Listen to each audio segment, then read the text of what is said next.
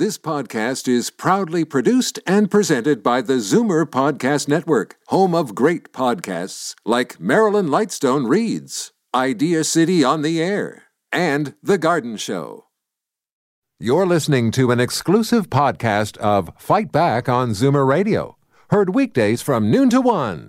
You're listening to an exclusive podcast of Fight Back on Zoomer Radio, heard weekdays from noon to 1. Now, Fight Back with Libby Znaimer on Zoomer Radio. Good afternoon and welcome. It's been a while since we've had to tackle this ongoing and devastating problem of fatalities on our roads, especially pedestrian deaths. Yesterday, a 71-year-old woman was struck and killed after getting off a TTC bus at Eglinton Avenue East in Midland. Witnesses say she slipped on the stairs getting off the bus and was then hit by both the bus and another vehicle. TTC spokesman Stuart Green said police were handling the investigation and the Transit Authority was cooperating and also confirmed that a TTC vehicle was involved. In addition to that, a 70-year-old man is dead after a dump truck and a motorcycle collided at a busy intersection in Bloor West Village. Now, here's the thing. Older people, seniors, are most likely to die of their injuries in road conditions. And that is something the city's Vision Zero strategy is aiming to eliminate. We want to hear from you. I want to hear if you think that there's anything in the way things work that have to be changed. I mean, for instance, there are some people who say, Eva D. this morning told me her mother feels that the buses pull away too quickly.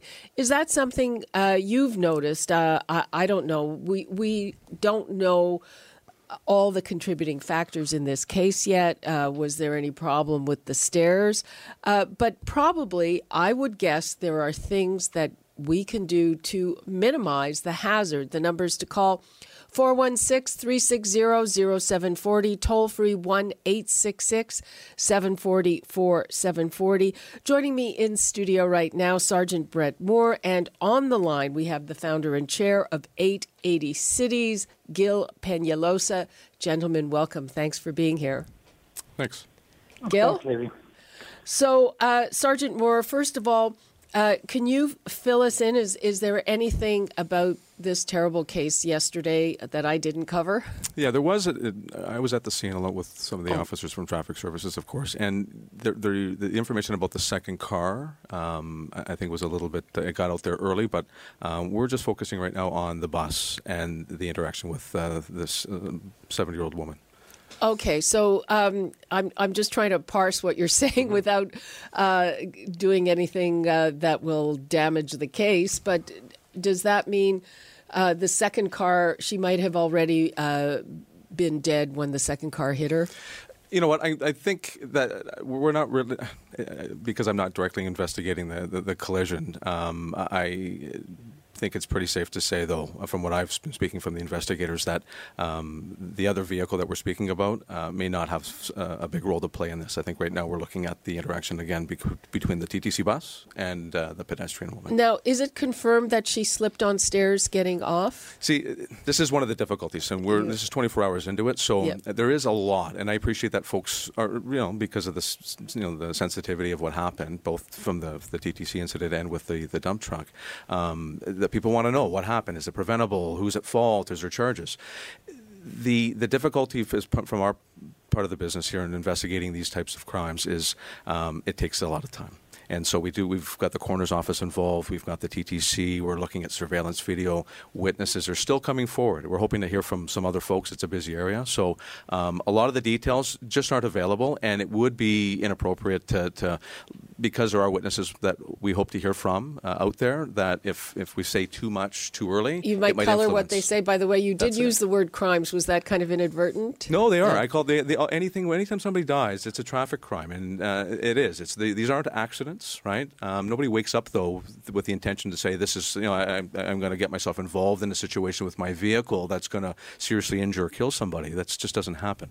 But they are traffic crimes, and they are preventable for sure. And that's one of the things that we try to say on a regular basis. Okay, well, I'm glad you're putting it that way.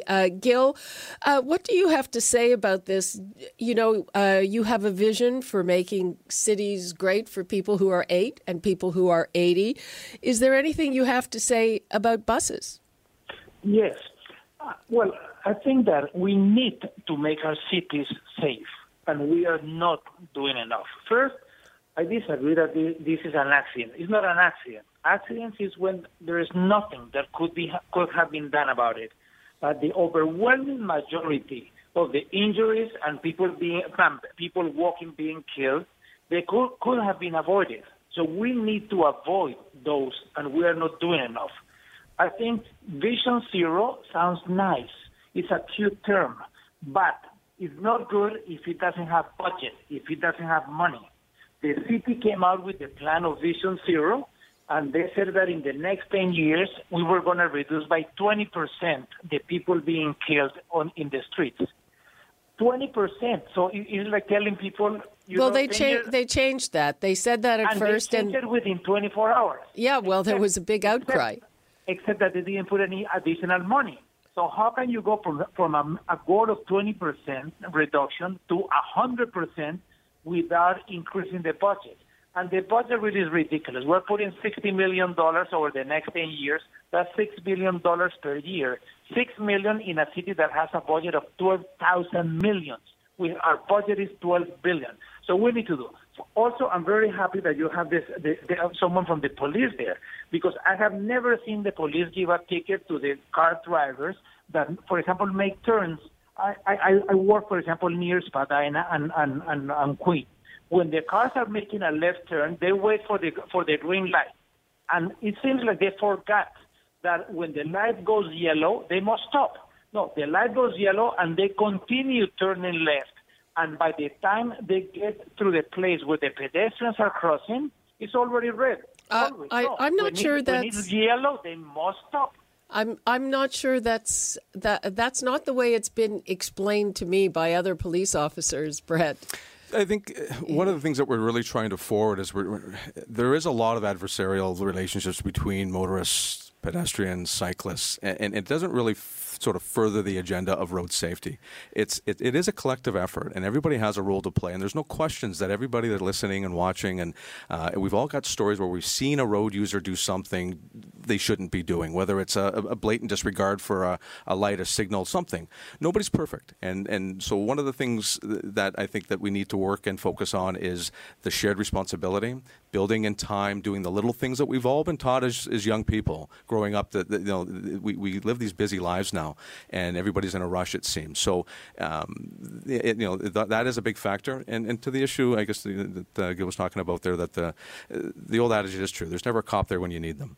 And so there's lots of work to be done. Road safety is a big part. It is a priority for the police service, but there are many other things as well. Well, actually, I've had discussions with other police officers. I don't say, okay, there are a lot of places where a left turn is legal, but you can't make a left turn on a green or even on a yellow because the oncoming traffic won't let you. And I was told that it's okay for one or two cars to go when you can go.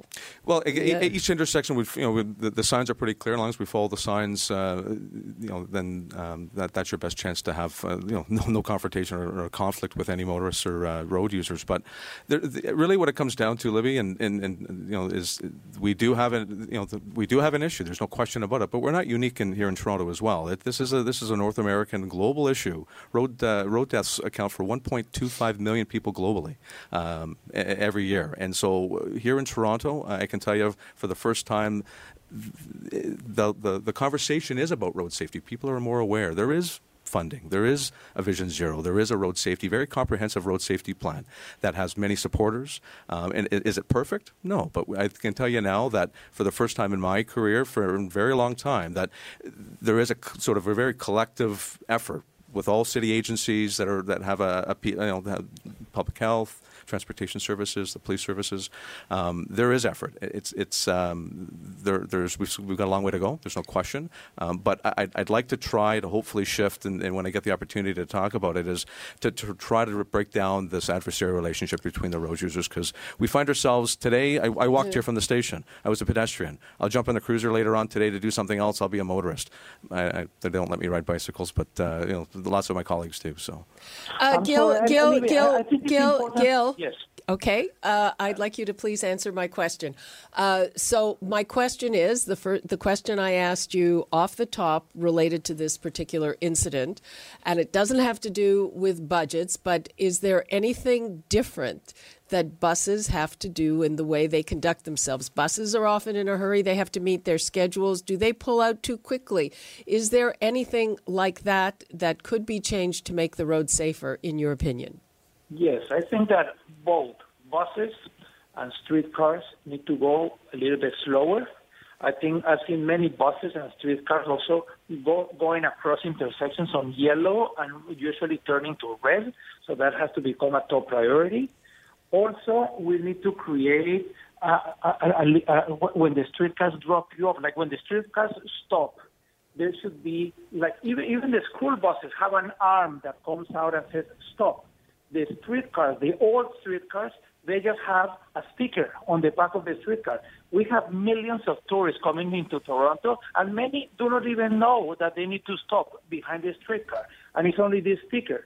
The new streetcars, they have a light, but the old ones, they do not. And I've been asking TTC that they should make it much more noticeable, because many cars, I think, they go through not because they want to, but it's because they don't know. Many of them are not from Toronto. Many of them might be tourists from Ontario, from other places. So, but they said, oh no, because eventually we're going to get rid of the old streetcars, so we don't want to invest in that. What? Are you going to tell this to someone that is hit by a car coming off a streetcar and say that in 10 years those are going to be phased out? So I think it is important. And with all due respect, this is not about one incident, Libby. Yep. Every day, every 3 hours and 20 minutes, a pedestrian is hit by a driver. Every 3 hours and 20 minutes, 365 days of the year. So this is not isolated. Of course, it sounds nice to be, we need to be nice and polite. I agree with the sergeant. We are talking about it. Finally, we're talking about it, because maybe 20 years ago we were not talking about it as much. But we are still not doing. And when we have a pedestrian being hit by a car every 3 hours and 20 minutes and a cyclist every 7 hours and 20 minutes, it's very clear that we must act. We must do. This is not civilized. We have about 7 times as many pedestrians hit by cars than people in Sweden per 100,000 kilometers. So in proportion to the amount of cars, in the proportion of the kilometers, we are 7 times worse. So we must learn, what is it that they are doing that we are not doing? This is not a technical issue. This is not a financial issue. It's a political issue. Okay, Gil, we're going to take some calls from our listeners now. We've got Sam in Brantford. Hi, Sam. Hello, Libby. How you doing? Fine. How are you? Pretty good. I have 4 very, very important questions and issues. And okay. The first one is, was the bus letting her off at the curb? Was she exiting at the rear door? If she was exiting at the rear door, there are 2 mirrors that look down the 2 steps. And if she fell down, this tells me that she was run over, not hit by the bus. I would like to have these questions answered, please. I don't know if they can be answered right now, but we'll, Sergeant Moore? Yep, for sure. So at the beginning, I said I had to say, I've got to watch what I say in terms of how much information we give out. Obviously, police, we've got to get it right. So I can't answer those questions directly. I won't. It would compromise the investigation. It would put the investigators in a bad spot. But I can tell you this. All those questions we're asking as well. And so our job as the investigators is to get it right the first time, and to do as thorough of an investigation as we can. And so that is happening now, but it does take time. So your caller is correct. All those things are in play. The bus has cameras on it. We'll be reviewing those. There's witnesses on the buses, and we'll be looking at speaking to those folks as well. So there is an element of patience that has to be applied here to the callers, to the public. But we also know that people want answers as well. So we're as thorough as we can, as quick as we can. But those questions, the investigators, we've got commercial motor vehicle inspectors, we've got reconstruction officers, and we've got our criminal investigators. So they are very good at what they do, and I think we just got to give them a little bit of time to do their job. Okay, let's go to Dorothy in Toronto. Oh, hi. This is an issue that really bothers me with the seniors. I think seniors should only get off at the front doors next to the driver so the driver can watch you. That's what I do. I don't trust the middle doors because once you step off, if a car is coming, it's over for you. What are you going to do, especially when you have a cane and you only have really use of one leg? You can't even jump back up. You know, I really don't think there's too much respect for the pedestrians in Toronto.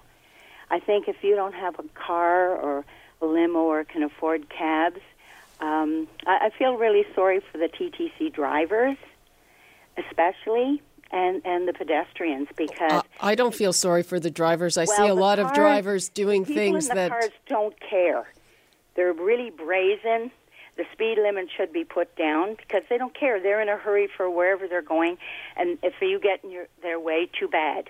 Well, I think that's unfair for all drivers. Lowering the speed limits is something that certainly is on the horizon of 880 cities and other people who say lowering the speed limit to 30 would really resolve a lot of problems in the city. Yeah, well, just on that point, funny enough, I had a conversation today, and I've got a list. The City of Toronto has actually made quite a number of improvements in lowering of speed limits. So that those have already happened. It's taking place as we speak. So there are dozens and dozens and literally thousands of signs that have been changed to lower the speed limit in Toronto, just for these reasons. We know that lowering speed it raises the ability for people to, it allows drivers to react a bit quicker, and it lowers the level of injury when there is an interaction. Okay, let's go to Diane in Dunnville. Hi, Diane.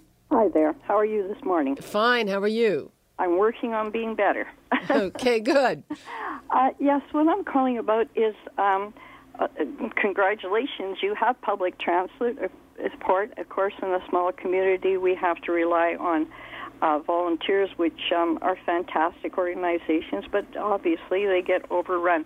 And I think the general point here is I'm going to try to make is that seniors are, they're vulnerable. A lot of times their vision's bad, their strength is going. And if those services aren't available, they do get on these planes. They have to take transportation to get the necessities to stay in their own home. So, that's something that also could be looked at, expanding those services so those people aren't in a situation that's going to compromise their lives. Okay. Yeah, no, for sure. And your caller is absolutely right. Dan was talking about there. We are fortunate in Toronto. We have a great transit system. And, the transit operatives don't have an easy job. There's no question about it. And I know they take their safety and their passenger safety serious as well. And I can tell you that they were there yesterday with us and completely assisting as far as they can. But to your caller's point, people, because of necessity, have to take transit, get around the communities to get to appointments, whatnot.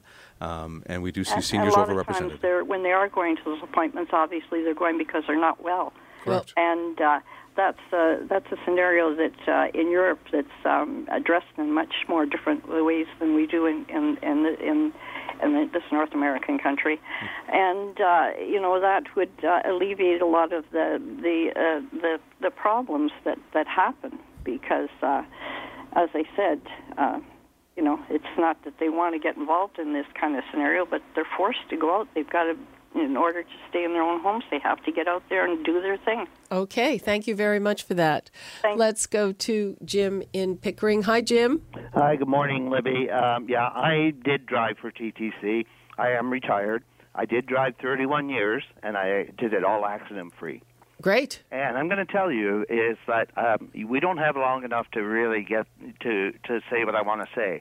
But I'm glad that the officer had a talk with them and they told you how concerned they are with safety. Libby, I did hear you say about schedules and the keep up. And you'd have to be there and do the job to understand the pressures and also People have to take their responsibility. Libby, I could have ran over many people that ran right in front of my bus, and I had people push a baby carriage in front of the bus. People will just, when they see a bus, they see nothing else. And Libby, these days, they're looking at their little screens. They got earbuds on, and they're just not aware. And so I don't believe that there are no accidents. Oh, The yeah. officer said said there are no accidents. No, and what I mean by that is, I sort of look and say, kids have accidents, and we forgive them for that, and it's to be expected. These are, for when it comes to an adult and a professional driver and folks navigating our city on bicycles, and as pedestrians, we know that, to your point, when you're saying people are sort of doing silly things and looking at their screens or running in front of your bus, but there's just as many drivers and other road users that are doing silly things as well. Everybody has examples and sees it every day. But neither one is right. Absolutely. Right. No, but we know, and I say they're not accidents because they're preventable. And so when something's preventable, it's not an accident. Yeah, right? somebody pushing a baby carriage in front of the bus. That's not an accident. They made a choice. There was a contributing factor to the collision. And then, Libby, the thing is too, and the problem is, I saw it years ago, and I saw as people, the population was aging. It took them longer to walk up the steps, to get off, and when they're not steady on their feet and things like that, and they fall, I mean, that's just unfortunate. And the one lady that called ahead of me said about the ones that use it with a cane and things like that. But these are all things that I was paid by the hour, and I would take all the time you want, and I did. Well, I didn't, but I managed it through defensive driving. But I think that there are circumstances which are changing, and they will preach the TTC. But I'll tell you something. And all the time I did it, and the people I know that are still there, it's a different story when you're there. It's let's keep this service going. Well, yeah, that was the point that I'm trying to make. Jim, thanks for your call. Thank you. Bye-bye. Bye now. Okay, let's go to Frank in Toronto. Hello. Yeah, Hi. I've been driving for many years, dump truck. What I really like is the number countdown on the lights. It is very effective. And then you find some lights where they change so fast that you can't even react. Like, I think they got to go to that kind of system for the lights that the other guy was commenting on. The countdown for the lights. Well, thanks for your call there. Your line's a bit bad. They're effective if people pay attention to them, which doesn't always happen either. That is one in the office that I work in. That is one of the things that we struggle with, and it's folks. They do work well when they're followed, and people sort of understand how they work. When the light cycles and the countdown starts.